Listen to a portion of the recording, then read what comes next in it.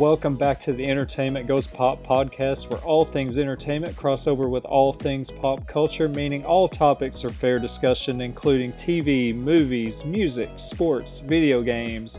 All of it is discussed on this podcast. On this week's episode of the podcast, I've got discussion on Drama Queens, the One Tree Hill podcast that has just launched, where they are going back and doing a rewatch of One Tree Hill. I am doing it along with them, watching the rewatch as well. And I'm going to discuss some of the things that they talked about in their first podcast. Just a really enjoyable listen. I'm going to talk some Olympics, NBA playoffs, and it's Big Brother time. I've got some in-depth discussion as we're going to go into all the preview on Big Brother 23, the game, the cast. Going to go in depth on these bios of this cast and discuss these house guests that we've got, and we're going to hope for a great season of Big Brother 23. So let's get right into this episode of the podcast.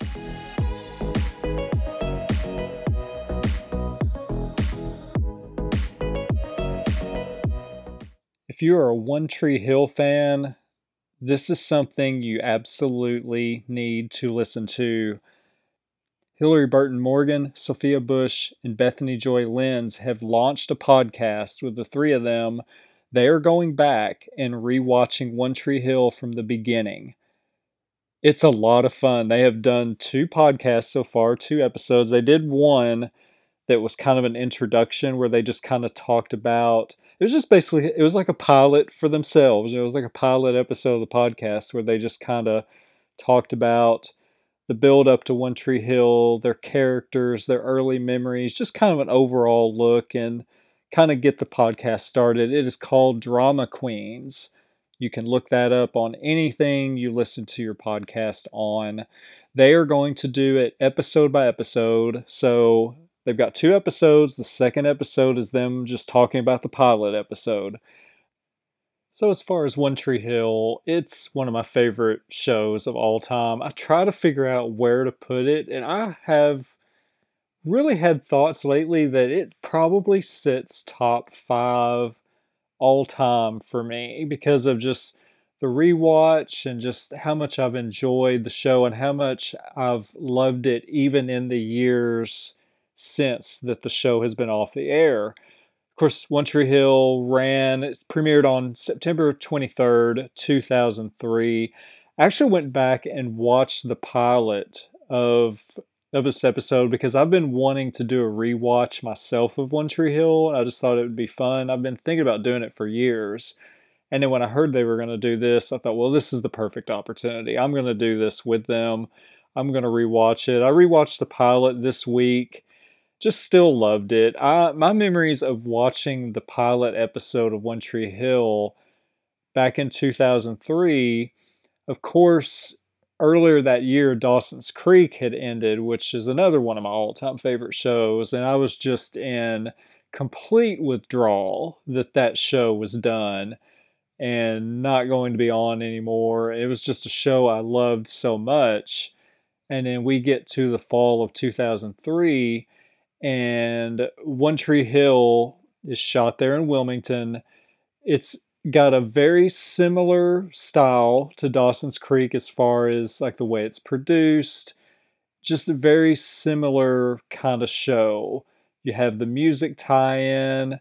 Just the whole style of it was very Dawson's Creek like, and I thought this it's like I rolled over. I went from Dawson's Creek and then rolled right into One Tree Hill. So when you take that, it's basically like I had this similar kind of show starting from Dawson's Creek in 1998, rolling all the way through One Tree Hill, taking it to 2012. So my memory of watching the pilot is I didn't watch it live. I recorded it and watched it like the night after or something. I worked nights at work, so and it was usually just me there that late at night. So with that job, it was like the TV was something that just really got me through the night. It'd be late and everybody else would be headed home and I'd be there by myself. So I'd be watching TV, seeing what was going on.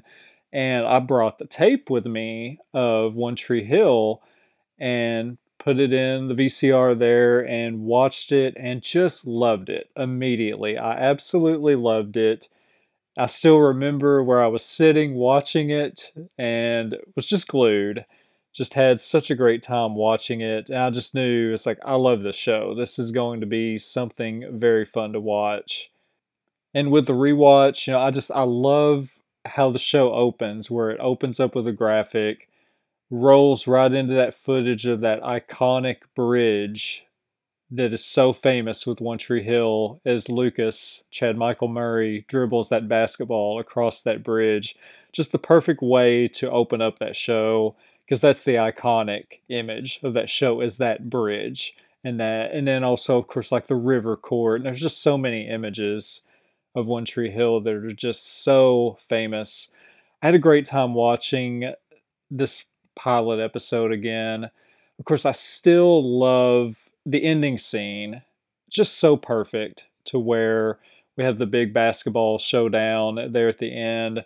The Lucas shot to win as Saliva's Rest in Pieces plays. Just such perfectly produced scene with just the way they hit the song.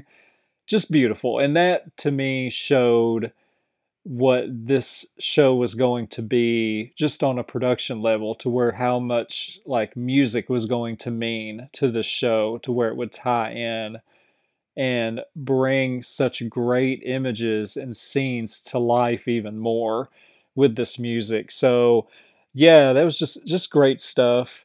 And with this podcast, I'm just going to kind of go over just a few of the highlights of some of the things they discussed on this. And let me tell you, just listen to this podcast. It's so fun, and the whole time I was laughing through it, loving their stories. I just thought I am going to have such a good time listening to this podcast and listening to them tell stories and just listening to them reminisce, because it feels like you're sitting there with friends. It really does. It's really awesome. So some of the things they talked about, and I think I knew this, but I don't know if it just kind of went out of my brain or what, but the original plan for the show was that it was going to be different, where it was going to be told through like the narration of Coach Durham. And it was basically going to be like his story narrating, telling the story looking back. And they said that, of course, this was the plan. It was going to be very just like this kind of sports show, kind of, like that kind of deal. They actually compared it to like 8 Mile, because they said 8 Mile had come out around that time, and they kind of compared the style of it to that with what it was originally going to be as far as the narration and everything. And then of course they talked about their main competition was the OC, which premiered that summer and got a jump on them. And they talked about just how popular the OC was, and that it really changed up One Tree Hill from what it was going to be. And they talked about in it that because of how the OC was, they decided we're going to have to sex this show up, basically, and we're going to have to make some changes. And of course, the original plan for the show, it was going to be called Ravens instead of One Tree Hill, which of course Ravens, if you're not familiar, Ravens is the name. That's the name of the high school team, the Tree Hill Ravens. So, but then of course they changed it to One Tree Hill, which was the great call, because if you've listened to the 90210 podcast, they had the same issue with that show, to where the original plan for 90210 is that it was going to be named something with the high school tied into the name. They might have even been calling it like West Beverly High. I don't remember what the official title was that they were going to call it. And I'm not sure they actually ever said what it was going to be, but it was going to be tied to the high school name. And somebody spoke up and said, we don't need to be doing that, because we want to eventually get these characters to college and into their post, high school lives. And if we we don't want to tie it to the high school because we don't want it to be just a high school show. It's like, yeah, that's what they are right now, but we eventually want to get these characters moving on into their post high school lives. And this would have been the same situation with One Tree Hill. If they had named it Ravens, that ties it to the high school team. Now, granted, I mean, they came back to the high school, to where they eventually had ties back with the coaching, and things like that. But that would have been a problem. I don't so I mean they made a great call there to change the name. So that was why they kind of changed kind of what the focus of the show was going to be because the OC was really popular. I remember how popular that show was coming out of the summer. I watched the OC, I think I watched like the first 4 or 5 episodes trying to get into it. I just never could get into the OC. It's not like I didn't like it or anything. It was just a good solid show. It was just something it didn't hook me to keep into it. So but then One Tree Hill came along and it's like I am in. I love the show. Hillary talks about in this podcast about how disliked Peyton was with her character. Of course, if you're not familiar with One Tree Hill, Hillary Burton Morgan played Peyton Sawyer on One Tree Hill. And she talked about how at the beginning that the fans really didn't like Peyton, which I'm trying to think back at the time if I remember a lot of dislike for Peyton because they talked about the message boards and the forums at the time. Of course, this was before social media and everything. And I would go to the message boards and stuff and just kind of see what people were saying. But I don't remember a lot of dislike for her. And Sophia and Bethany said the same thing that they didn't realize that either. And I never saw that as because Peyton does come off very rough in the first episode with all the stuff with Lucas, to where there's that kind of conflict there. She almost runs him over with a car in the one scene and then kind of gives him the get out of my way kind of look. And you see that, but for me, I always looked at Peyton. I didn't see like the character as like dislikable. I saw Peyton as, wow, you really have a jerk of a boyfriend, and that she was like stuck with this guy that just really wasn't good to her. And, because Nathan Scott was not a very likable character at the beginning. And it's amazing how they evolved that character over the years. And when you watch this pilot again, you're like, man, I forgot how how unlikable Nathan was at the beginning.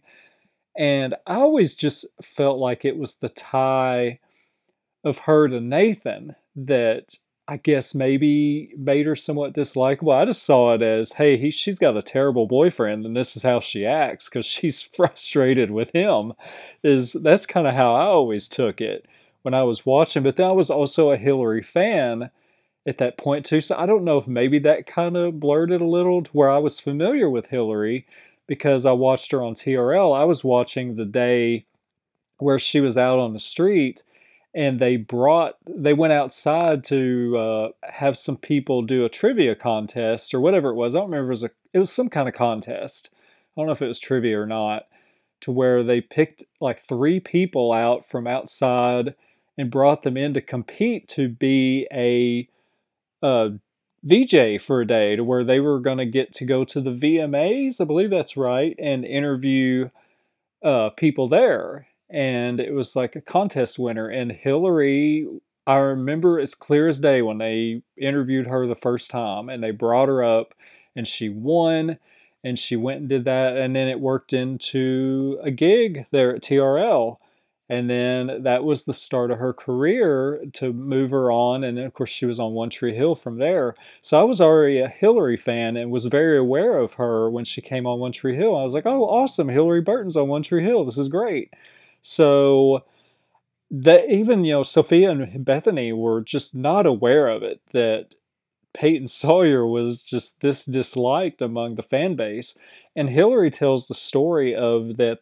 the producers, writers, whatever, came to her and said, "Look, we're gonna have to change we're gonna have to change Peyton's character a little bit here to where we're gonna have to," because they were aware that she wasn't coming across very well among fans, and they said, "Okay, this is what we're gonna have to do.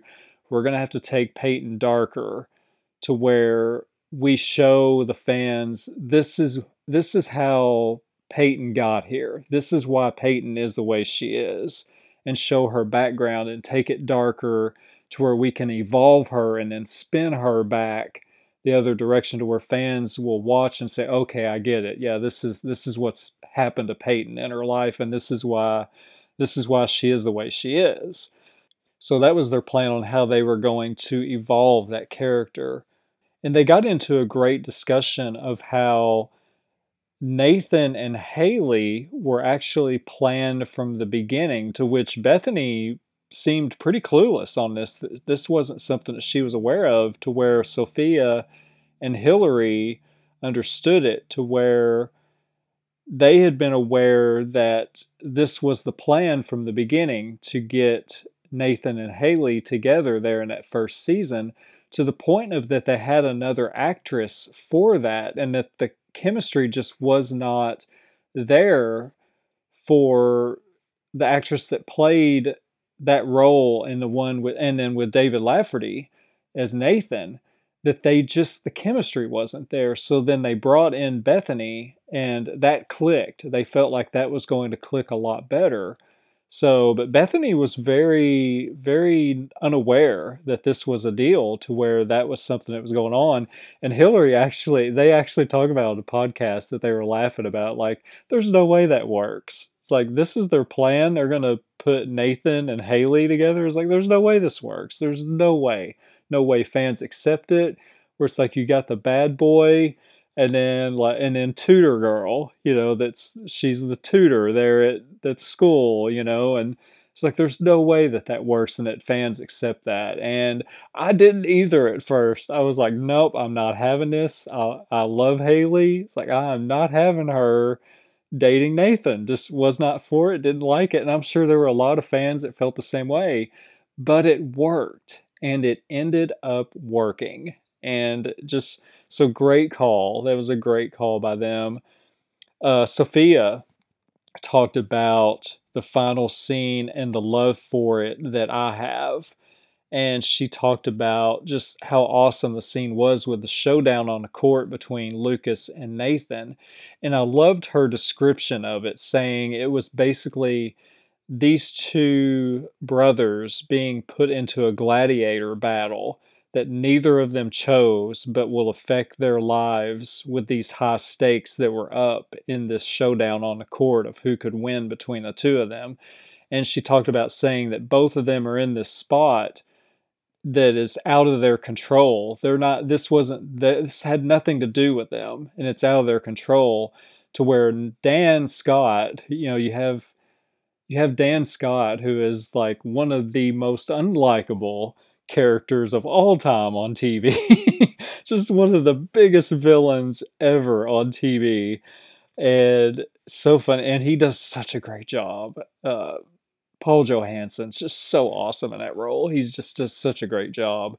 But you have Dan Scott, where he has Nathan, that's his son, next in line for the throne there at the high school. Of course, Dan Scott was the star basketball legendary player for the Tree Hill Ravens. And now you have Nathan next in line for the throne, to where he's going to be the one that takes the Scott legacy to the next level, to where he plans on being better than his dad.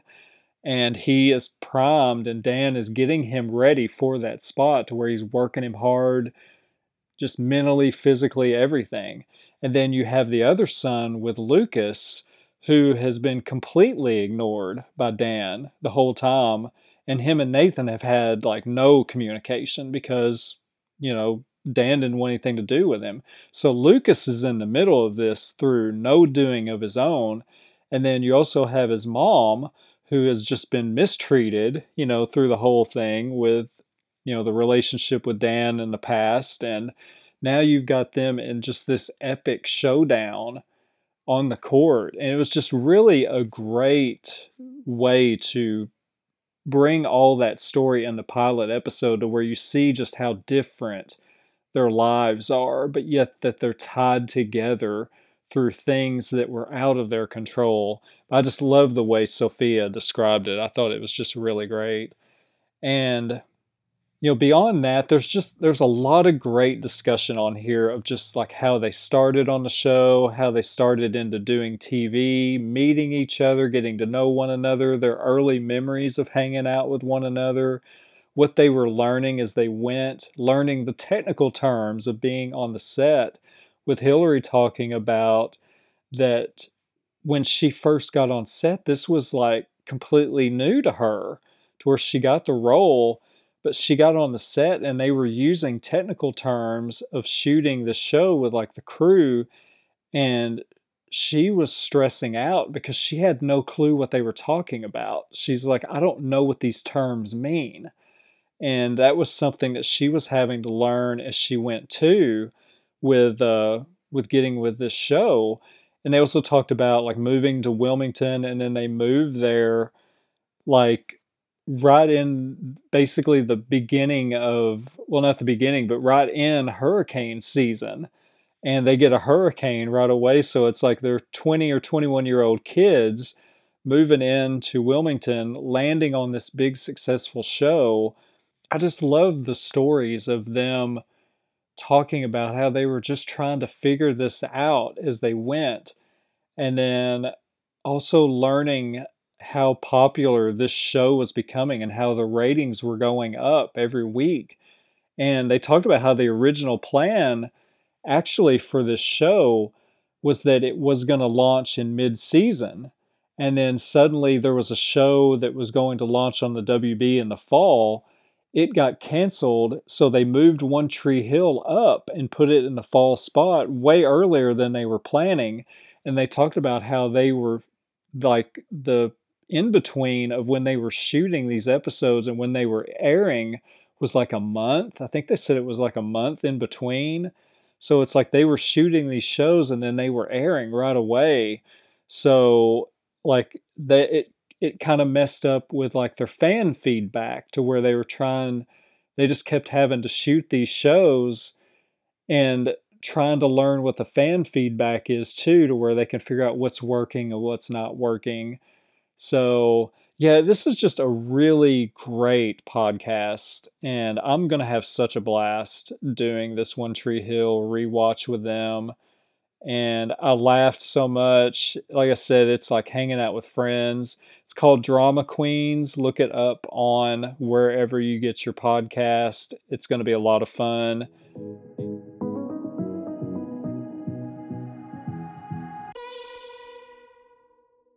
We are at the 1 month countdown from the Tokyo Olympic Games. I'm pretty pumped about this. I'm a huge Olympics fan.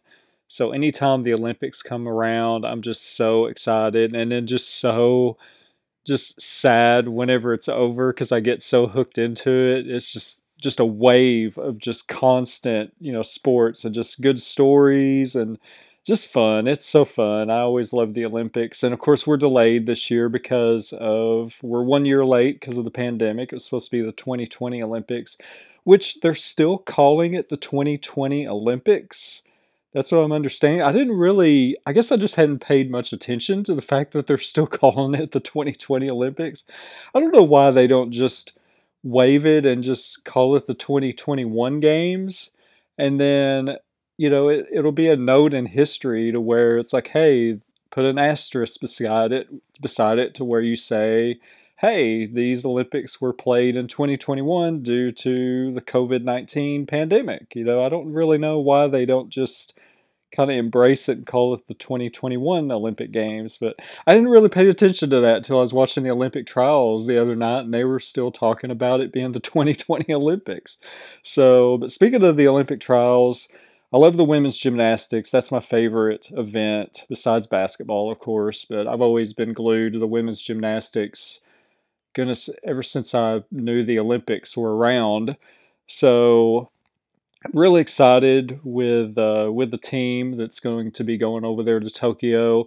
I'm not really familiar with a lot of, and that's one reason I really wanted to watch the Olympic trials because I wanted to make sure I knew about these ladies going into Tokyo. I didn't just want to be turning on the Olympics and like, okay, I'm like trying to throw myself in there and try to make sure I learn about the ones that I'm not really familiar with. Of course, I know Simone Biles. She's just insane great. I mean, what could you say about her? She's just monster athletic, just awesome. Can't wait to see what she does on there. I love the Michaela Skinner story. That was somebody I was really pulling for. You know, you see her story. They did such a great job on the Olympic trials of throwing in these video packages, which was perfect for me because, again, I'm trying to make sure I know these athletes and make sure I know their stories and their background stories. And they did such a great job with these video packages of telling you the stories of these athletes and the commentators filling us in with a lot of the stories as well. And the Michaela Skinner story was just awesome, to where they'd run this great video package of her and then you see her finish her routine and the emotions of she's done everything she can do and now it's in the hands of, I don't know if you call it the judges, well, not really the judges, the committee. There's the word I'm looking for, the committee on who they're going to select for this team. And, you're just watching her in tears to where she's just emotionally spent and just, she's done all she can do and she waits and she got on. So she's going to Tokyo. So very, very cool. Just I'm very excited about this team to see what they can do and the dominance of women's gymnastics is just crazy. Like the individual all around gold medal goes back to Carly Patterson in 2004. That's crazy. Just crazy. The only thing women's gymnastics, well, it's not just women's, it's all gymnastics. But it's so hard to try to figure out the scoring. I don't know if I'm one of I know I'm not one of the few people. I can't be one of the few people that just has a hard time figuring out, I say the new scoring. It's not new because I mean they've been doing this for years. They've evolved it and changed it. But ever since they've went to this different scoring system to where it's like here's your max difficulty level. Here's what they could score here. This person can't even touch this person because their difficulty levels so much higher than the other person's routine. Just that kind of thing. It's so hard to kind of embrace to where as just a viewer, and this is coming from somebody that has watched this for a very long time, because I remember many a days of arguing in front of the TV of like, are you kidding me? That's the score you're giving? That's no way. That was a 9 or that was a 9-7 or or whatever. And it's they've just had to evolve it so much. And of course, we have Athens to thank for because of all the crazy controversy there, to where they had all the trouble, and then they had to change how they did all the scoring and everything. And ever since then, it's been completely confusing. But like I said, even me as somebody that's a fan and follows this, I really have to rely on the commentators to give me the information, of what these scores can be and their information and their background of what's going on. So it's really made it so difficult. I can't be the only person that thinks that. But the coverage itself of the Olympic trials just looked phenomenal. It just looked like you were watching the Olympics. Like they were already into their like peak Olympic coverage. I love the commentary. The look of the show looked great. The production, like I said, I loved all the video packages. Lori Hernandez, I thought she was great on commentary, where she was doing analysis down on the floor, where they would go to her every so often. And I just thought she added a lot, especially as a former Olympian. And I just thought she was great on there. I hope she's going to Tokyo to continue the coverage. I really hope they're sending her over there, if that's something she wants to do. So, yeah, Tokyo Olympics are very close. We're about a month away, looking very forward to it. Of course, the other story of the sports world, for me anyway, NBA playoffs have been going on, and it's just been a lot of fun. I've really enjoyed this year's playoffs. Have just been glued watching it pretty much every night, unless it's just a game that's a blowout or something, or a result that I'm not liking and I don't care to watch it or something. But what I've really enjoyed about this NBA playoffs is this is allowing the young stars to shine. And I know that there has been so much talk, and this happens every single year. Usually it's about the finals, but this year it was about like the early playoffs. But every year you hear like people say, boy, they got to want the Lakers in the NBA finals. You know they want that Brooklyn LA matchup where it's LeBron versus Kevin Durant. And it's like, yeah, I get that because that's who the people know, it's who fans know. They're the superstars. They're going to draw the ratings. But my thing is, and what I've loved about this playoffs is you have to build your next superstars of this league and let them showcase on the big stage. I mean, we see what these players do on a regular basis during the regular season, and we know how good they are. But we need them on that playoff stage to where they're going to have a lot of eyes on them because it's like with the playoffs when they started with the wild card stuff with trying to with the play-in tournament and all that where LeBron got in and the Lakers got in but they were eliminated in the first round, but there were so many people that were and they almost didn't make it, but there were so many people that were just like, man, the league's got to be disappointed they're not going to have Steph Curry. Instead they're going to have Memphis instead of Steph Curry and Golden State. And I get that because Steph Curry's a household name and people love Steph Curry. But Ja Morant with Memphis, that's just such a fun young team. And Ja Morant is going to be a force in this league. I mean, that first round series, even though they got beaten in just the play-in tournament, Ja Morant got on a lot of people's radars with how good he is. And this is what we need these players to continue to grow and showcase because LeBron, Steph Curry, Kevin Durant, James Harden, a lot of these Chris Paul, a lot of these players in the league, they're going to retire. And it's like you can't just keep saying, okay, well, I want LeBron in the finals every year or Kevin Durant, that kind of thing. It's a good, of course, if you're a fan of those, you want them in there. Obviously, I understand, but it's a good opportunity for these younger players because these are the next generation of the NBA to where we need to see them on the big stage. Let them get that exposure and let people that don't see them look at them and say, man, they're really good. These guys are really good. Like your Devin Bookers, your Ja Morants, your Damian Lillards, your Trey Youngs, and just on and on and on.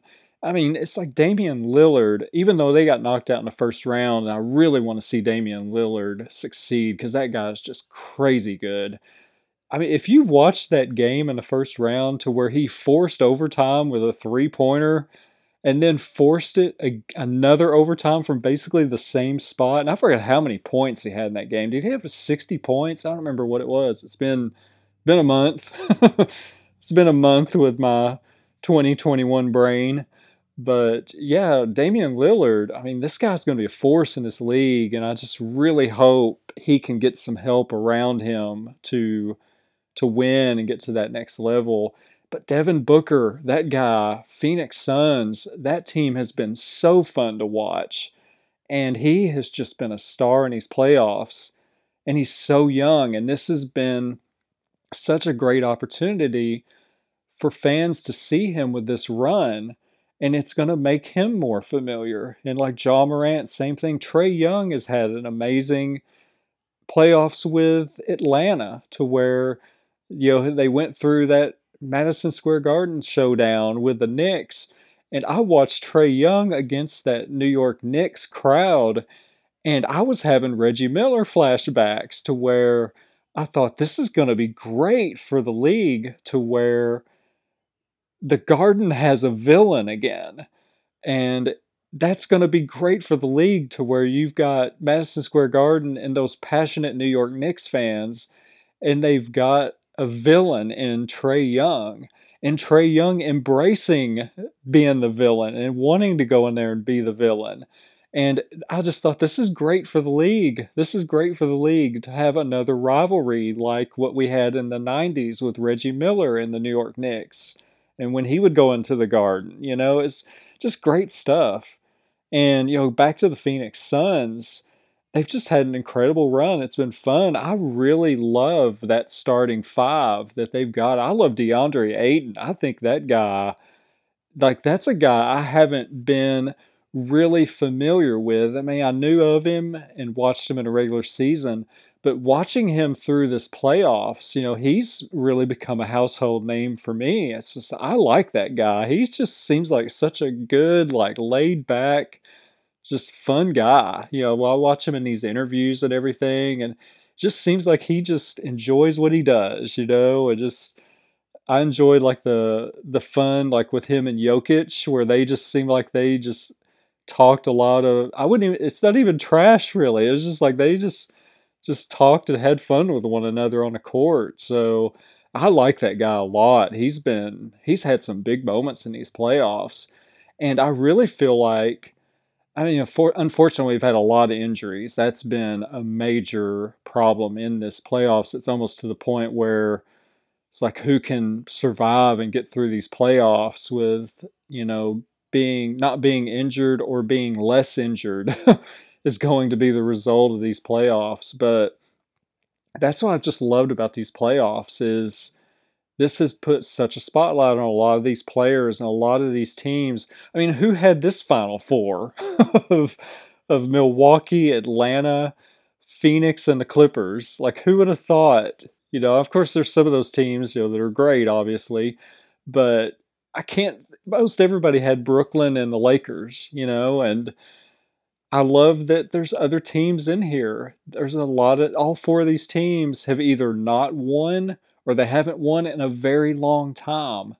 And this is going to be, and I say not won in a long time, they haven't won in their current city. Talking about the Hawks, they haven't won in Atlanta. So I love it. I love these playoffs. I think this is going to be on a superstar stage going forward. This playoffs has been such a good thing for this league. Coming off the bubble playoffs that we had last year, it's just great to hear the crowd roar. And when these big moments happen, just seeing the reaction in the building. And that's one thing that I noticed right away when the playoffs started, or even back to like the play in tournament, when they were starting to let fans start to attend and they were keeping it at this low capacity and then this higher capacity, is just hearing the crowd again and letting them energize off these big playoff moments that we've had has just really made it awesome to where it's like, man, I miss this. Even last year the playoffs happened, but it was in a bubble and it was quiet. It's so this year has just felt more like normal with the playoffs, and it's been a lot of fun. I've been glued, really excited to see who gets to the NBA Finals, who takes the championship.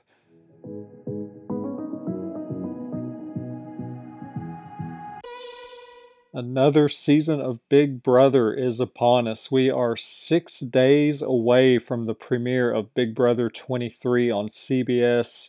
Wednesday, July 7th at 7 p.m. Central Time is the time and date for the premiere. Let's go. Well, today, first of all, we ended up with a cast. We now have a cast.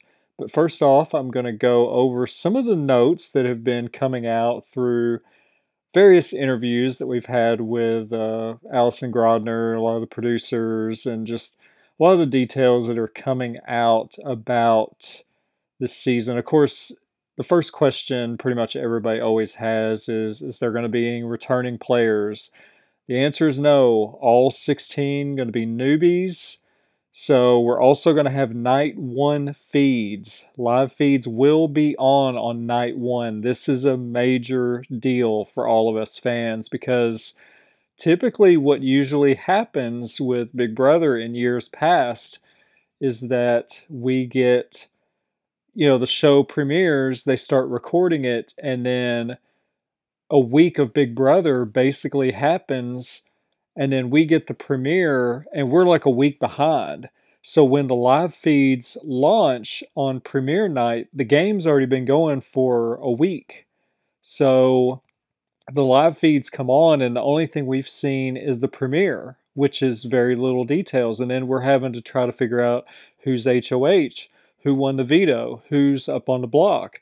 And we're having to piece all this together. Now, when BBOTT was the first time back in 2016 to where we got to see a live reveal. We got to see them walk into the house on the live feeds and everything for the first time, and we got to see these relationships build from the very beginning. So, and that's one thing we always have a lot of trouble with jumping into live feeds late too, is we're trying to figure out the relationships, who's aligned with who doesn't like who. We got to see that live. Now, last year with BB22, we also, for the first time, as far as the TV, like CBS version, we got to have live feeds from the get go on premiere night, and we also got to see them come into the house live. So that was a major deal. So I know with that going on last year, we wanted this to continue. So we are going to get a live move in on the show on the premiere night, and we're going to have night one live feeds when it gets done airing on the West Coast. We will have live feeds. So we're going to have a team twist. We're going to have 4 teams of 4 players, and we'll have 4 captains, and they are going to pick the teams. The HOH team is going to be safe, and then we'll have some other competitions that will involve like a wild card, and there's going to be a lot going on this premiere night, so they're going to explain a lot of this to us. The house theme is going to be like a beach club meets casino, is how it's being described. We still haven't seen the house yet. I'm assuming maybe tomorrow we might get a house video. So we also haven't gotten any interviews. We haven't seen video of the new house guests yet. When Allison Grodner was asked about a possible triple eviction because it was so popular with her last year, that she loved it, and she talked about that she would love to do another one this year. Of course, Big Brother Canada is big on triple evictions. That's where the triple evictions really got rolling. And also would like to point out that they did say in interviews that they did watch Big Brother Canada 9 this year. So that is a very good thing. So hopefully that show and how great it was this year gives them ideas, and that they see maybe they can take some things from that and improve BBUS. So that would be good. As far as safety and like health guidelines, it's going to be with COVID. It was said it was going to be basically the same as it was last year for the most part. There's going to be no studio audience to start. And they said there could be later in the year, seeing how things go with protocols and how things evolve, as 2021 goes about and goes through the summer. And another twist, that there's going to be a lot of focus on a risk versus reward twist, to where they're going to put a reward out there to some of these house guests to see if they take it, but there's going to be risk with it. So that's kind of some of the major like twist things that have been coming out. So now let's jump into the house guest that was announced today.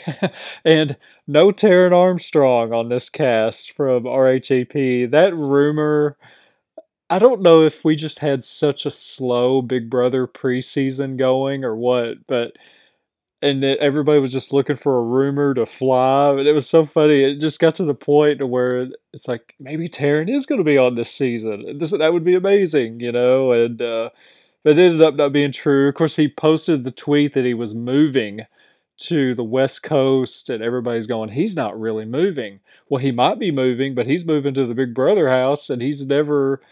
Why is he not posting anything online? Why is he not on Twitch? And Taryn was on with Rob today, and they were doing their preseason, and Taryn's like, I don't really ever post much on social media when Big Brother season is not going. So I think it was just such a slow season, preseason. I think people were just looking for things to run with, but it would have been really awesome to have Taryn on there. Definitely would have been cheering for him on there.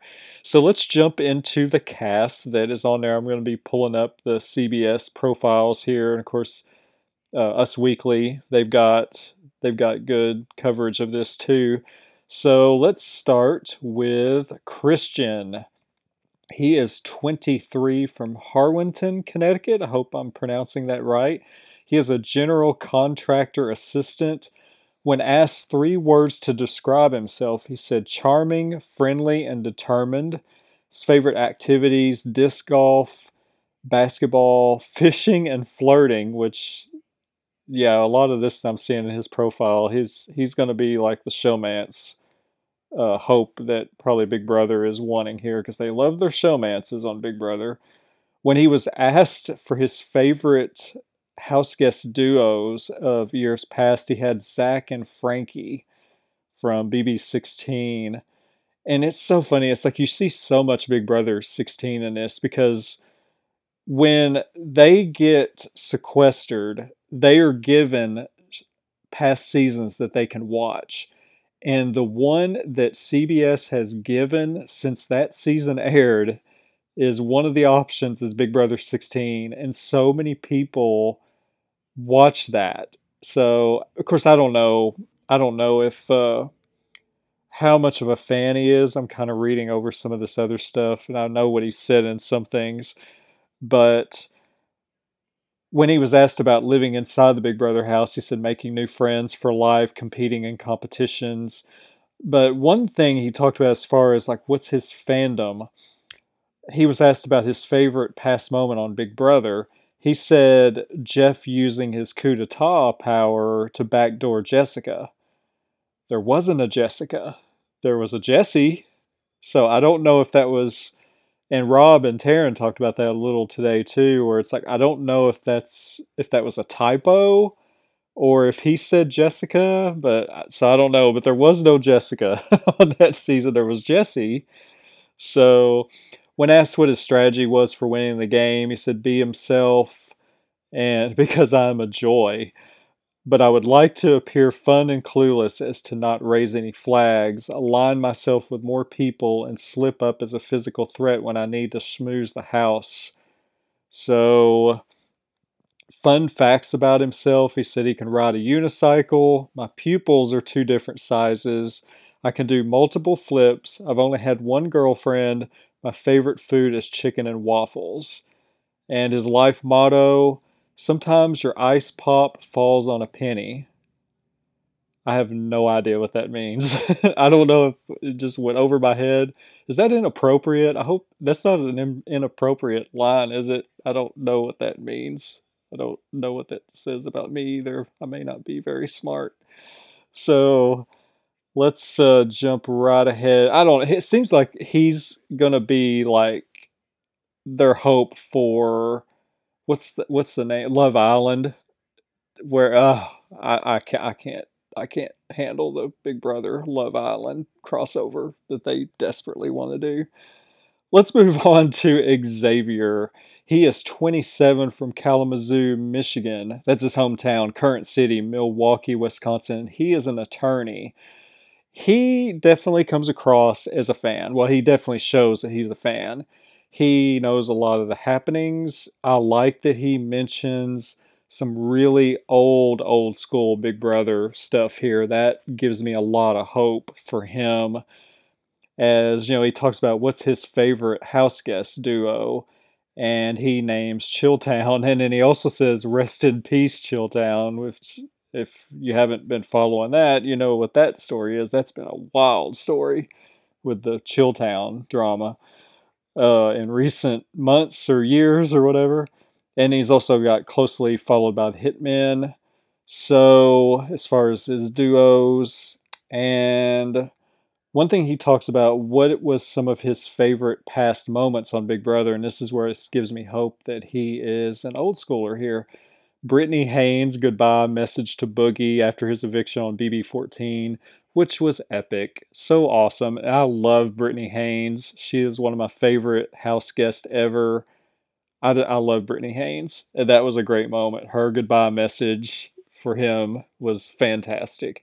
And his other one that shows that he's an old schooler, Danielle Reyes' impressions of her BB3 house guests, which also led to what ended up changing a lot of the dynamic of Big Brother to where then they started sequestering the jury because Danielle's antics in the DR cost her the game. She played a great game, but all the house guests went home and they saw her mocking them and everything in the DR and some of the things that she was saying.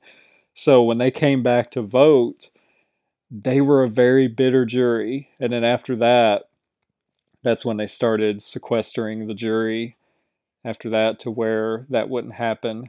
So that leaves me a lot of hope for him that he's going to be an old schooler. What is your strategy for winning the game? From a competition standpoint, only win when I have to. Socially, make genuine connections and friendships with each of the house guests. Reiterate that we are playing a game and avoid bringing personal matters into game decisions. Adapt to the twist of the game as they come and enjoy playing Big Brother the way it was meant to be played. I like that a lot. Life motto, make your own luck. Fun facts about himself. He says he's a Taurus. He has 10 siblings. He was born with a severe club foot and had to learn to walk in a cast. He completed a cross cultural study abroad in England and Scotland. He is not a fan of coffee. Said he actually made it through all of law school without even so much as a single shot of espresso. I like Xavier. I like him. Yeah. 3 words to describe himself. He said personable, confident, and fun loving. Favorite activities playing basketball, spending time with family and friends, exercising, kayaking, a lot of outdoorsy kind of stuff. I like Xavier. He gives off a very good first impression. Let's jump into Derek F., age 29, from Philadelphia. He is a safety officer. When asked 3 words to describe him, he said loud, outgoing, and assertive. His favorite activities: going out, dancing at the bars, CrossFit, binge watching TV. When he was asked favorite house guest duo, he had Derek and Cody from BB16. So, what do you think would be the most difficult part about living inside the Big Brother house, not being able to use his phone? Which, yeah, this here tells me that he's been around for a while, and these Big Brother Big Brother fandom here, where he talked about what is his favorite past moment on Big Brother. He brings up the moment when Dick and Jen got into their heated argument on BB8 and she threw out all his cigarettes. So, goodness, what was BB8? What was that, 2007? 2000, yeah, I think that's right. 2007 was BB8. So, yeah, that tells you that. So he's 29. Yeah, I mean, he could have been watching by then. He could have been a youngster there watching either that or he went back and watched, he's been binging some episodes, some seasons. And I have looked at some of these where they go back so far back. I look at their age and I think, well, they could have been watching there, or they may have just been such a fan that they went back and binge watched all the other seasons. So, strategy for winning the game, he said, try to get to know everyone on a personal level so they never put me on the block. It's a good strategy. I will get everyone to do my dirty work because I am good at being a leader. Life motto, at the end of the day, I see through it all. Fun facts about himself. Again, Derek F. stands for Derek Frazier. He is the son of Smokin' Joe Frazier, the legendary boxer. So I wonder if he reveals that or not. That will be something to see, whether he'll keep that to himself, because that could put a bigger target on him, Or it could make people more interested in him, to where they're like, "Oh, we want to hear these stories," and I don't know, that can always go two different ways. Some more fun facts about himself. He said he can fall asleep sitting up or standing. I can see a Big Brother segment on that. That seems right up their alley, that they would love to do a standalone segment on that. Says he can lift a lot of weight. He can bench 315 pounds, deadlift 500 pounds, and back squat 520 pounds. Said he went to military boarding school for high school. He went viral on TikTok once for a video that he didn't post, and he knows how to box in a boxing ring.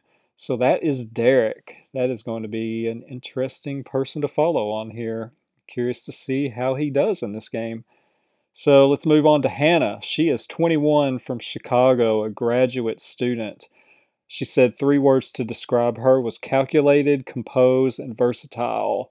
Her favorite activities, dancing. We have a lot of dancers on this season, by the way. Fashion, styling, traveling, and binging the Real Housewives show. Favorite Big Brother house guest duos. She said, showmances can be cute, but my favorite house guest duos are those who became best friends in the Big Brother house. My favorite friendship duo of all time is Davon and Bailey because of how genuine, sincere, and grounded their relationship was. You could really tell they had each other's backs. And she also likes Paul and Victor from BB18 because of the way they beasted their way through competitions together.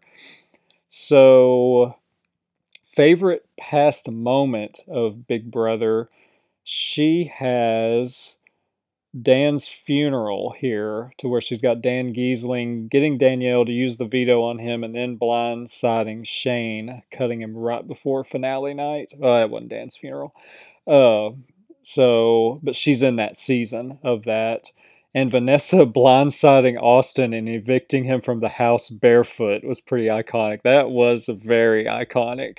Austin was so blindsided that he didn't even have his shoes on in that surprise eviction. He had to walk out barefoot. That was an amazing moment. Of course, Austin now is on AEW Wrestling. If you're not familiar with that, All Elite Wrestling that airs on TNT, Austin is now on that show. Uh, she said favorite past moment outside the Big Brother house was Davon winning America's favorite house guest, making her the first black winner of the award. That was a very awesome moment. Strategy for winning the game, she said cultivating personal relationships with everyone in the house, saying she doesn't have to be everyone's best friend and doesn't want to be, but she fully intends on learning about everyone's strengths and weaknesses.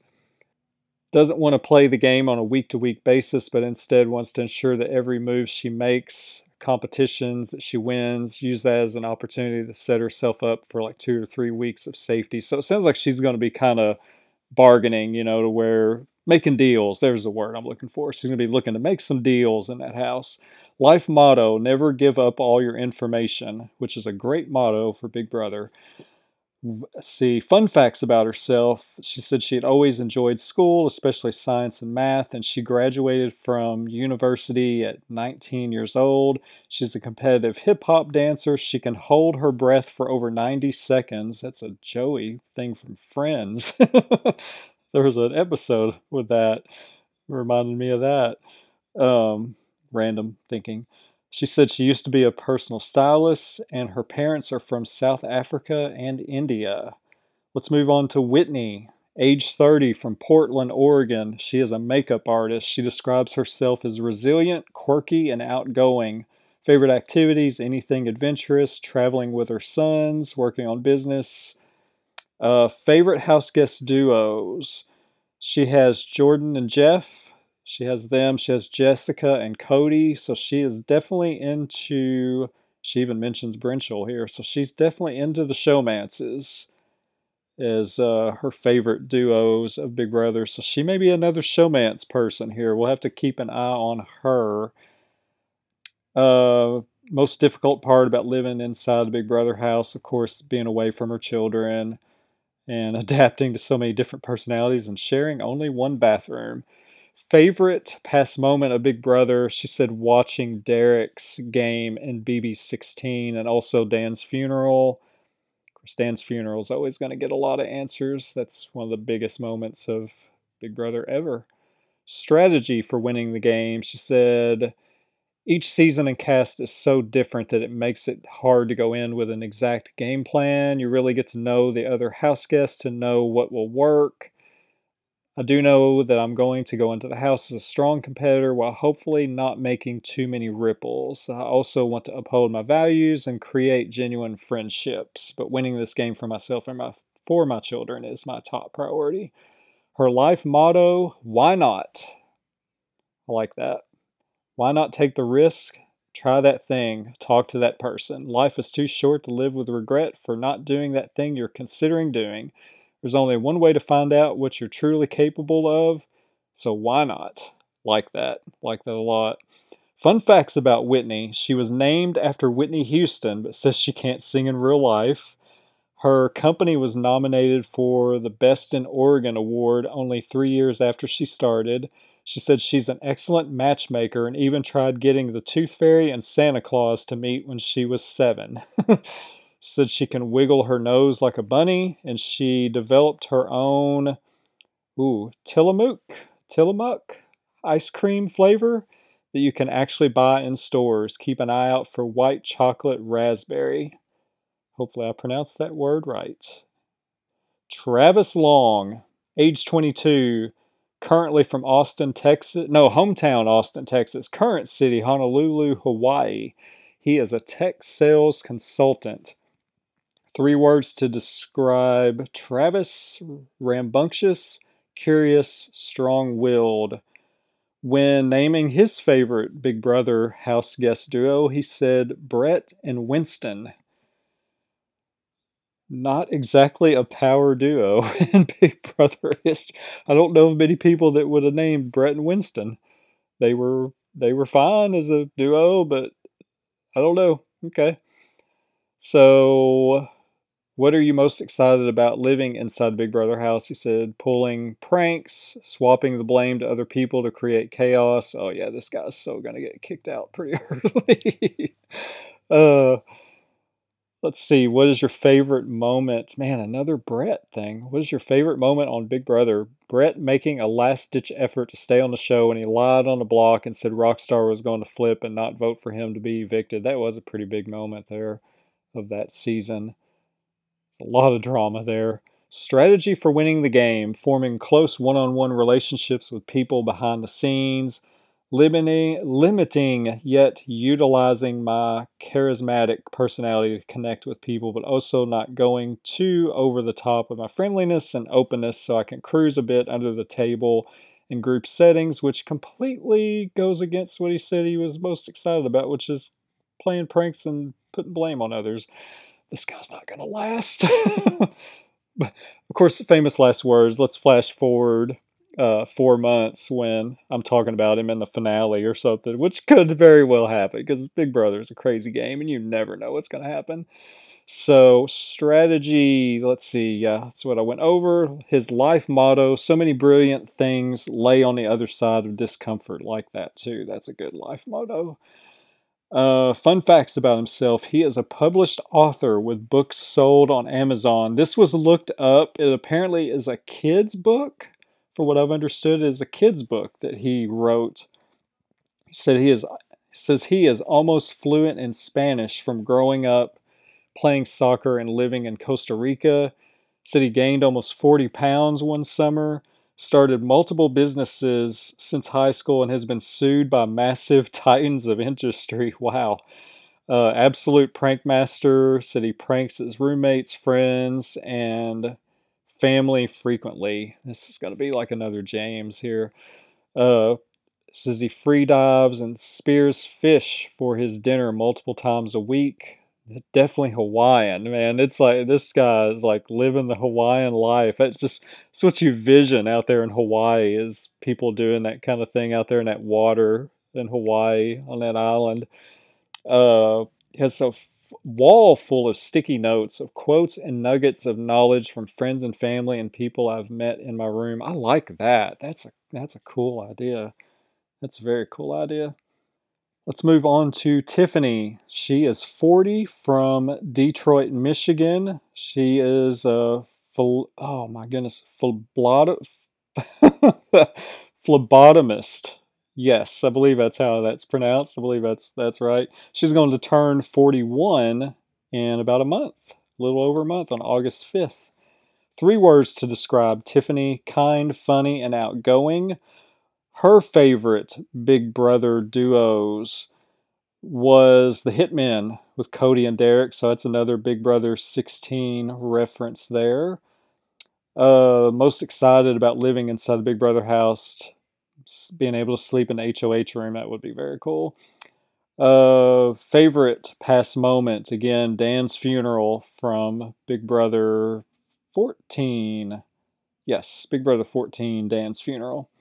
Had to try to get my brain to work there for a second. Strategy for winning the game. My strategy for winning the game is to learn as much as I can about everyone else and keep my mouth shut. Life motto: make it happen. Fun facts: she is obsessed with horoscopes, loves cats, favorite color is Tiffany blue, does voice impersonations of her family and friends, and utilizes her alter ego. Wonder if that means she's going to have like a. Is this going to be another Alex moment from Big Brother 16 to where she has like the alter ego suddenly come out one night and she's like in complete character, goes into another character. So let's keep an eye on that. Sarah, 27, from hometown of Boiling Springs, South Carolina, currently in Fort Myers, Florida. She is a forensic scientist. She is actually going to turn 28 4 days after Tiffany.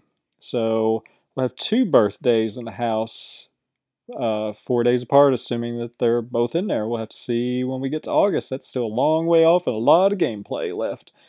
Three words to describe Sarah is sweet, quirky, and self-driven. Favorite activities: partying with friends, shopping, sewing, singing. Favorite house guest duo: Frank and Bridget. That's such a bizarre duo to name because Frank and Bridget didn't have much of a run. I didn't really think they were that much of a duo. It was kind of more of a friendship than, which I mean, it says those who became best friends in the Big Brother house or had a showmance. What's your favorite duos? Frank and Bridget, I don't know. That's kind of a unexpected answer. And then she's got Brittany and Ian, yeah, which is interesting. That's all from the same season. So she clearly loved that season, which I did too. I loved that season as well. Um, what are you most looking forward to? What are you most excited about? Really looking forward to interacting with the cameras and venting in the diary room. She might be a yeller. We always have a yeller in the DR every year. She might be our yeller. Um, let's see. Oh, what is the most thing you will be the most difficult? Let me try that again. What do you think will be the most difficult part about living inside the Big Brother house? And she mentions two things that are, yes, very true: the really cold house and the ant problem. The ants in the Big Brother house are undefeated. Every year, they win Big Brother every year, and they seemingly show up quicker every year. Every year, the ants show up and wreak havoc, especially in the kitchen. So, yeah, and then, of course, yes, the Big Brother house is notoriously known for being really cold. Like, they freeze in that house at times. Favorite past moment? Anything Zach Rance did on Big Brother 16. So she is a Zach Rance fan. Strategy: I plan to float.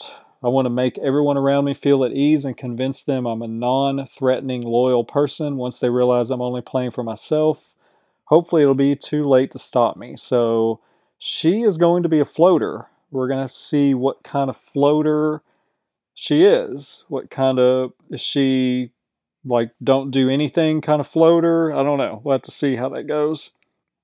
Her life motto, she says, life is chaotic and mostly out of your control, so just do your best. Let's see. Fun facts. She had a severe speech impediment and was unable to communicate clearly until she was 7 years old. Wow. Says she is a horrendous cook. As a chemist, I'm pretty ashamed that I can't figure it out. Even if I follow a recipe, somehow it always turns out wrong. She has a crippling phobia of moths and butterflies. I despise them and would kill them off if I could, regardless of the effects on the ecosystem. I'm having flashbacks of Nicole Anthony and her fear of birds. And yeah, so that's going to be a segment on this season of Big Brother. They will do something with the moths and butterflies thing. I'm also having flashbacks of Victoria and her bird story of when the bird tried to.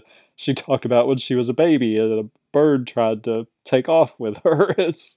If you've never seen that, look. I don't know if that's on YouTube, but look up BB16 and Victoria Bird. That might get you in the ballpark of hearing her tell that story. It was fantastic. I laughed so hard. So she said she's also somebody that really likes to cosplay, and despite being a forensic chemist, she has never seen Dexter or Breaking Bad. So that is Sarah. Let's move on to Kyland. He is 29, another one that's going to have a birthday in the Big Brother house very quickly. He's going to turn 30 on July 13th. He is from Venice Beach, California. He's an account executive. 3 words to describe him: optimistic, dynamic, engaging. He is a huge movie person. Loves watching them in the theater. Big movie person. So he's also into rock climbing, cliff diving, plane flying, car racetrack driving. He does a little bit of everything. Axe throwing. A lot of stuff here. Favorite house guest duo. Another one for the Hitmen. He's got Derek and Cody. And also he said, although personally he's not a fan of Cody from BB19, he did love the showmance with him and Jessica, to the point where he was excited to see him win his way back in to reunite with her, even if only for a short time. He also loved Tyler and Angela with their showmance from BB20. And, oh, he called it double duos because he also had the duo Tyler and Casey as well. So let's see what else we got here. Favorite past moment. Another one for Dan's funeral. That was another thing there. Strategy for winning the game. My strategy is to combine the subtle influence of Derek with Cody's charm, Dan's strategic thinking, and hold back on showing how good I am at competitions until I have to win. So, yeah, okay. Well, I mean, that's if you can pull that off, that's some good ones to pull your pull your traits from for sure. Life motto, he's got 3. Gratitude is everything. Destiny is obligated by universal law to concede to the demands of unwavering faith. Being realistic is the most commonly traveled route to mediocrity. See, fun facts about himself. He's done 2 fire walks across coals, embers heated to more than 1,000 degrees Fahrenheit. He has read all the Twilight books, started in high school to have conversations with some senior girls who loved them, but finished them all because I got hooked. Said he has 4 sisters, went to skydiving school. He says, I'm pretty sure I'm a Jedi, and any day I will be able to move objects using the Force. My favorite food is popcorn. He is definitely a movie person. I use a fake police badge to skip all the lines at Comic Con since it's the only place where you can legally pretend to be a cop. I have seen every Best Picture Oscar film of the last 20 years. I work for an app company that helps students find and win scholarships and other funds to help pay for their education. Brandon Frenchy French, age 34, a farmer from Clarksville, Tennessee. Not too far from here. So, 3 words to describe him: supercalifragilisticexpialidocious. Compassionate and exuberant. Let's see. Favorite house guest duos. Definitely Brittany Haynes and Rachel's hair extensions. There's a Big Brother 12 reference, if I've ever seen one. This guy's a fan. I've heard a lot of feedback on him already online. He's clearly he's a super fan from everything we can tell. So, most excited about living. What are you most excited about living inside the Big Brother house? Living out my dream of being here.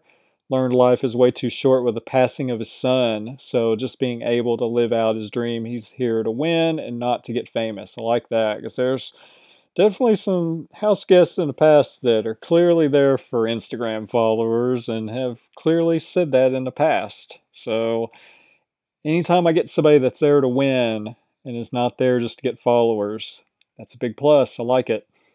Favorite past moment? Dan's funeral. He said it was on Dan's funeral on my daughter's birthday, which was legendary. That's a rock star reference there. How dare you do this on my daughter's birthday? So, strategy for winning the game, building relationships with everyone, not just your alliance. That's good. Yeah, you got to branch out. Being a farmer, no 2 days are the same. You never know what to expect. I always have to evolve and change game plans on a daily basis, and I have got really good at it. Set strategies on overrated and crumble. Let's try that again. Set strategies are overrated and crumble, so my lifestyle fits perfect with Big Brother House. His life motto: you will always go through rocky times, but together we can crush those rocks into fine sand and create our own paradise. So, oh, that's so sad. What would you take into the house and why? A picture of my son who passed away because it motivates me like no other. This is going to be somebody we're going to want to root for here, just based off what I'm seeing in this profile. It's, man, this guy's had a rough go. Fun facts: at 13, he won the NFL National Punt, Pass, and Kick competition. Says we have a two-time national grand national champion show bull that lives better than most humans. He is a proud member of the NAACP. He is prior military, and he said the only thing that I'm scared of in life is our devil rooster. So let's move on to Derek X, 24, lives in New York City. He is a startup founder, describes himself as funny, logical, and thoughtful. Favorite house guest duos, he has Dr. Will and Mike, Chilltown. Let's see. What are you most excited about? Meeting interesting people from across the country.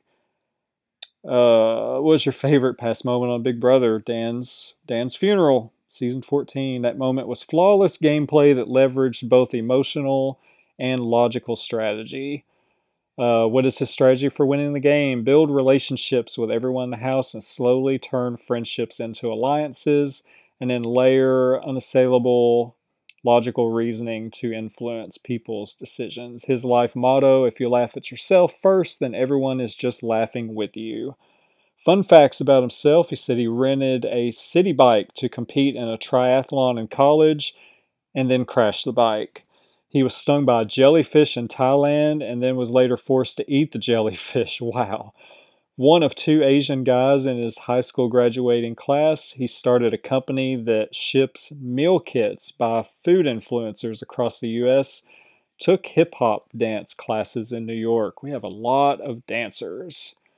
Here's another dancer, Christy, from North Hollywood, California, age 27, professional dancer. 3 words to describe herself: determined, energetic, and passionate.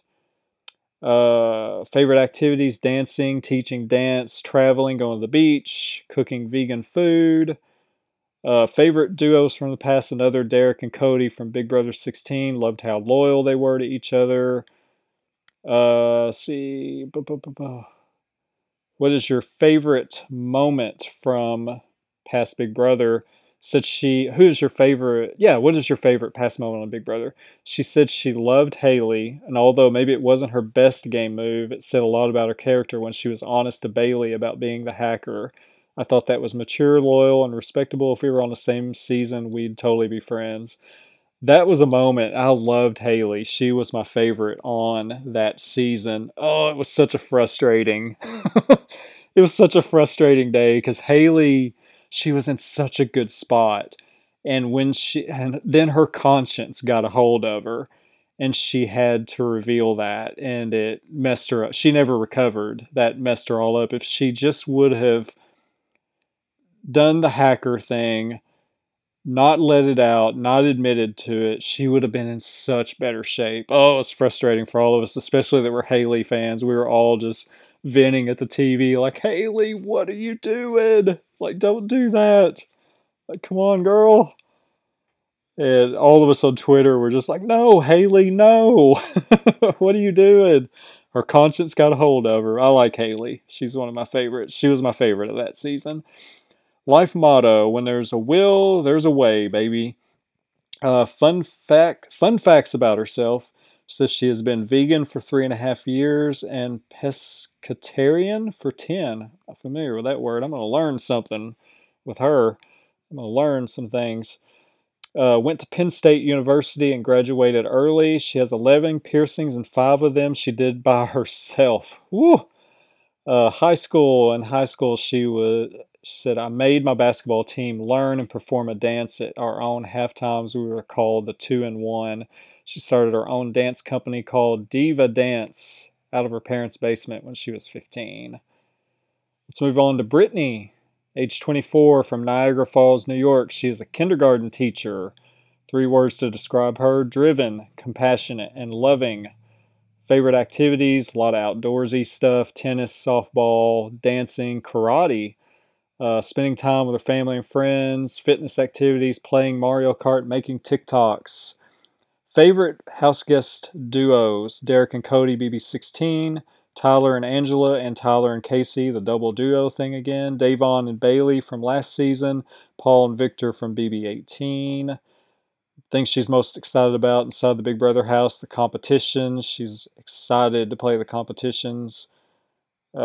See, favorite Big Brother moment: Dan gets Danielle to use the veto on him during the final 4 eviction ceremony and blindsides Danielle and gets Shane. So Ian stays in the house. Ian wins the final HOH. Iconic, that's what she said, and then goes on to beat Dan 6-1. Absolutely insane. It was that. It's quite the moment. That was wild. And let's see. And also said she cannot, as a fan, I also cannot pick the reset button. In BB16, Frankie was on a roll, and then the entire week gets reset. He had to redo the entire week, and he knew that if he didn't win the veto after being evicted, he would be gone. And she said it was such a good twist on the week.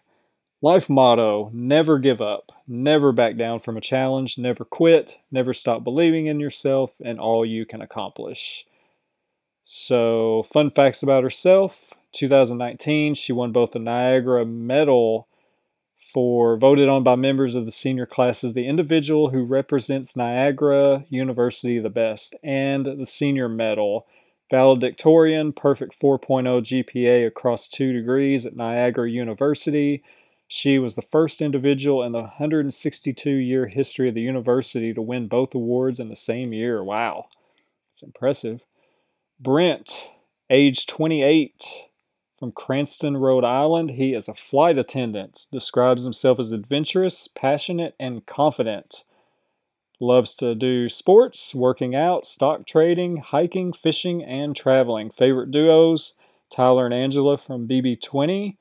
So he loved that they were a power couple inside and outside the house. Showmance goals: he may be somebody looking for a showmance here based on that. Were you most excited about living inside the house? Meeting all new castmates. I'm a social butterfly. Better watch with the butterflies there in the house, buddy, based on what we're seeing. Better not bring any real butterflies with you. You'll be freaking another house guest out there. So, favorite past moment from Big Brother: said he couldn't say a favorite moment, but more of a guilty pleasure. Just truly enjoys watching the faces of those who rightfully get backdoored. The reaction is just so genuine, regardless of being on camera. I feel it's one of the few times where contestants fight their honest emotional nature because of it being so sudden and gives no time to emotionally prepare. So he said true colors show both literally and figuratively. So he's gonna enjoy that till it happens to him. Everybody loves a good backdoor on a eviction vote until it happens to you, and then it's not so fun. So, what if he gets backdoored? What if that happens to him? Man, He'll probably own it too. He's like, yeah, I said I liked it. So, strategy for winning the game. So, although I feel my athletic ability background will bring me far in the game, primary strategy for winning Big Brother is heavily dependent on my social abilities. I've been told countless times by many, both peers and strangers, that my charm is powerful. I plan on using this skill in every social interaction in the house, male or female. Life motto: I'm here for a good time, not a long time. Fun facts: he is a former D1 AA collegiate athlete. An injury ended it before it really began. He is a former live lottery television host for Rhode Island Lottery. Won his very first car, a 2008 Honda Civic, in a video making contest. Quit his jobs in the summer of 2016 to take a road trip around the United States in that very Honda Civic. 5 weeks and 9,831.2 miles later, my desire for spontaneous adventure and experiences only grew. I created and have my own personal fishing website. Let's move on to Aza. Age 30, Baltimore, Maryland. Current city. Occupation: Director of Sales Operations. She describes herself as charismatic, crafty, and clumsy. Says she loves cooking. Her favorite house guest duos. Wow, here we go. Yeah, this is one thing that this has really been talked about with her. She's an old schooler. I like it. I like it a lot. When she names duos, she names Allison and June from Big Brother 4. Talked about how they dominated the house with loyalty only to each other. And she hopes to get a powerful partner in the house and sit with them in the final two. What is your favorite moment on Big Brother? Keisha's birthday. Anybody want cake? From Big Brother 10. It's an iconic line from Keisha's birthday where everything just went completely upside down. People started calling everybody out. And then the iconic line of, anybody want cake? Man, it was iconic in Big Brother history. Uh, too many iconic moments to name. Libra screaming her accolades to Jerry. Jesse instigating. Dan staying out of trouble. That sad happy birthday after everyone just finished screaming at each other. Classic. That's what she was talking about again with Keisha's birthday. Strategy for winning the game: spot the power players early and annihilate or divide them one by one. Play for myself, not the house. So she wants every house guest to feel like they have me in their pocket. No showmances. She says no showmances. And life's motto: you haven't started living until you've started living for others. She said, although this motto might not serve her best in the game, though, but she'll see. So, let's see. Fun facts about herself. Grandfather was a polygamist who had 6 wives and 47 children, and she has over 300 cousins. Her name means able to make friends. She's an avid traveler. Prior to COVID, she visited 4 countries per year. She is afraid of manholes. Wow. Attended a Messianic Jewish school for primary school upbringing. So I like what I see out of her, and there's been a lot of good feedback on her. I like her strategy to where because there's so many times people don't want to go after the power players.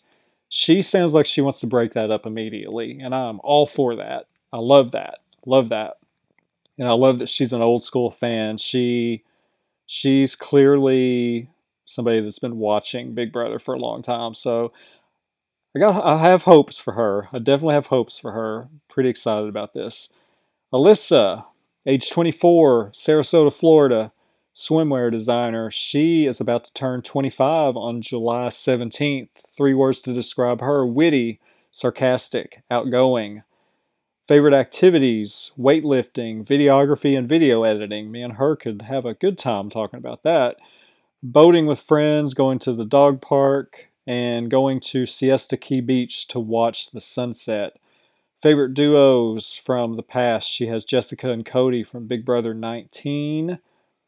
And let's see, as far as strategy, well, let's go back to favorite past moments. Her favorite past moment was from season 11 which she said was the first season she had ever watched. So she's been watching Big Brother for a while. I like that a lot. And it was the moment when Jeff used the coup d'etat to put Jesse and Natalie on the block. And she loved that the power shifted to him and Jordan. So, strategy to win the game. My strategy for winning the game is to win the very first HOH. I think the first HOH is the most important one. I would then be able to align myself with powerful physical and mental players, but I'd also try to make a final two alliance with someone outside of that. That way I can see the game from all angles. I think my social game is what will help me the most. I'm very outgoing, understanding, and comforting. House guests will want to talk to me about their thoughts on other house guests, and I will use that to my advantage by having a lot of people to trust me. So I won't speak my mind too much on weeks that I'm not HOH, but put ideas in their head to get rid of certain people I think would hurt my game, just like Tyler played on season 20. So the first HOH thing, that's very debatable. For me, I always it's very debated among fans. Some people don't want anything to do with the first HOH, and then some say the first HOH sets you up. For me, I guess I lean more on the don't win the first HOH thing because usually you can make a lot of enemies right off the bat, and a lot of the Big Brother strategy is to just get in there and do nothing for a while, and it's a frustrating strategy, but it tends to work. I don't know how to work with a team thing going on this year, but the thing with the first HOH is like you can have two scenarios. You could either have like Cody last year to where if Cody doesn't win that first HOH, I think that game's very different. I really do. I don't know if Cody lasts. I think Cody might have been on the block first of the week, first week. I don't know. I'm not sure. But it worked out. I mean, it set up his game for the end. Then you have Cody from, well, it's funny, Cody and Cody you have Cody from Big Brother 19 to where he won the first HOH, and it was complete disaster to where there were twists and people winning vetoes and safety. And he by the time it was over, I joked that I think he had nominated half the house in his first week. So he had a huge target on him to where he had just made like half the house mad because he'd had to nominate like, I'm exaggerating, but like 6 or 7 people. I don't know how many it was. It could have been that many. But so it didn't work out for him where he had a big target. But then you have, Cody Calafiore from last season to where it set him up. So that can go either way. That can go either way. So Alyssa's life motto: invest your energy in things you can control. Fun facts about herself: she was featured on a Hooters billboard and taxi top. She has her drone aircraft license, a bachelor's degree in broadcast productions. Wow, she is a video person. Gymnastics for 10 years. She did that. And she is launching a swimwear line, if I can get that word out. So that is your cast of Big Brother 23. An in-depth look at the cast of Big Brother 23. So let's see how this goes. The thing that I love about this cast is the diversity. This is a very diverse cast and something that we have really, really wanted and really pushed for. And this is a major positive. I really like the diversity that we're seeing in this cast. It's going to be a good thing, especially when we're coming off Big Brother Canada 9 that pushed that they were going to have the 50-50 diverse cast. And this was something that they hammered home and it delivered so huge. We had such a great cast. The Big Brother Canada 9 cast is the best Big Brother cast we have had in years, and it was the best season we have had in years. Was the gameplay messy? Oh, yes, it was. It was messy as could be, but it was a very fun messy. And I love the Big Brother Canada 9 cast. It was just a very fun season to watch. So I love that they've got this diverse cast for Big Brother 23. I just want this to be a good season. And yeah, I'm going to admit it. I'm a hardcore Big Brother fan. I have watched from the beginning. I didn't watch season 1 because it aired every night and I got behind so quickly that I wasn't able to keep up. So I only watched I watched the finale. I watched the Big Brother finale and then I kept up with it. But Big Brother 2, the second it launched, I was in and I've been hardcore ever since. Of course, there's been some seasons that I have really not liked and have just limped to the finish line to try to get through.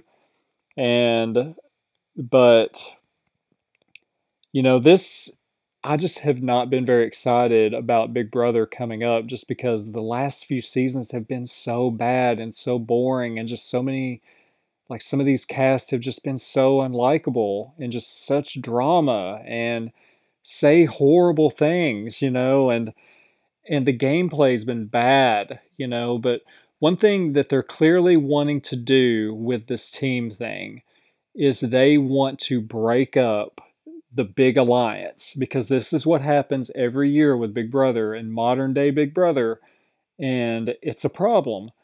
There's a big alliance that forms of like 8 people or 10 people, and it seems like it gets bigger and bigger every year. I mean, we had the six, from Big Brother 20, level six, and then you had different ones. But last year, how many people were in? Well, I mean, then you go back to I'm not even going to talk about that season because I can't stand that season and I refuse to talk about it. But we go back to like last season to where I was talking. No, I'm not talking about last season. I'm referring to a previous season. But last season, we had an alliance of I don't know how many were. Was it about 10, 8 or 10? Was in that alliance of Cody's. So, and they just picked them off one by one. And you had like Janelle and Kaser that wanted to play the game and play it hard, but they couldn't get any help. And they were outnumbered and they couldn't do anything. They wanted to play, whereas the big alliance just controlled everything because they had numbers. They could do whatever they wanted to do. And this is what has happened so much in modern day Big Brother. It's like your goal for the first thing of the game is make sure you're in the big alliance. You get in the big alliance, you're set. That's what you want to do. And it's made the game very boring. So because then like half the season is just nothing. It's just like, okay, we're just going to pick off these other players that aren't in this season or aren't in our alliance on this season. So with them doing this team thing, they are clearly looking to break that up, and that's going to be a positive. I really like that. But with Big Brother Canada being so strong this year and Big Brother US not being strong in recent years, I said this back in May when the finale of Big Brother Canada finished. Big Brother US, you're up. The bar has been set. Step up. Prove yourself. Make this show fun again. Do what you can. Give us something. We want to watch the show and love and enjoy the show. Step it up. Make this fun and do it. Big Brother Canada showed how fun, it reminded us how fun this show is and how much we love this show. Big Brother US, do it. Step it up. Make it happen. I like this cast. I like what I see so far with the cast. Hopefully this is going to be good. And it's like I'm not saying this to the cast. I'm saying this to the producers. Make this show fun. Make it fun. Make it more old school Big Brother. We definitely, after last season, we clearly had the sign of, okay, this needs to be the end of this era of Big Brother, and we need to move into a new era of Big Brother because this is very stale and it's very dry. So let's hope Big Brother 23 gives us fun, enjoyment. And I like what I see out of this cast. What's so funny about you can't really go so much by the pre-show interviews. Of course, we hadn't got those yet, but I'm talking about just anything pre-show. You can't go by it because there's so many times where you're like, I really like that person, and within 2 weeks on the show, you're like, oh my goodness, I can't stand this person. And it's the other way around. Sometimes they give off like a bad first impression on their pre-show stuff, and then you watch them on the show, and you're like, I really like this person. So I mean, that's the way it is every year. That's going back to the beginning. You never know what you're going to get from the pre-show stuff onto the season. And I mean, we've had seasons in the past where we'd see some of the pre-show stuff and you're like, this is going to be good. I like this cast. This is going to be good. And then, a month in, you're like, this is one of the worst seasons of all time. So, I mean, you just never know. Every year we go in hopeful because we want it to be awesome and we want to enjoy it. We go in optimistic and we go in hopeful and we just hope for it to be great. And that's what we're going to do. Big Brother 23, we're going to go in optimistic, we're going to go in hopeful, and that we're going to love this season. It's going to be great. And I don't want to look back on this in 3 months and be like, man, alive. This was terrible. So let's keep the optimism. Big Brother US, we're counting on you. Step it up. Big Brother Canada delivered hard. Big Brother Canada delivered a great season. We want you to do the same. Give us a great summer. So that is it for this week's podcast. Take care. God bless. Thank you for listening. Have a great week.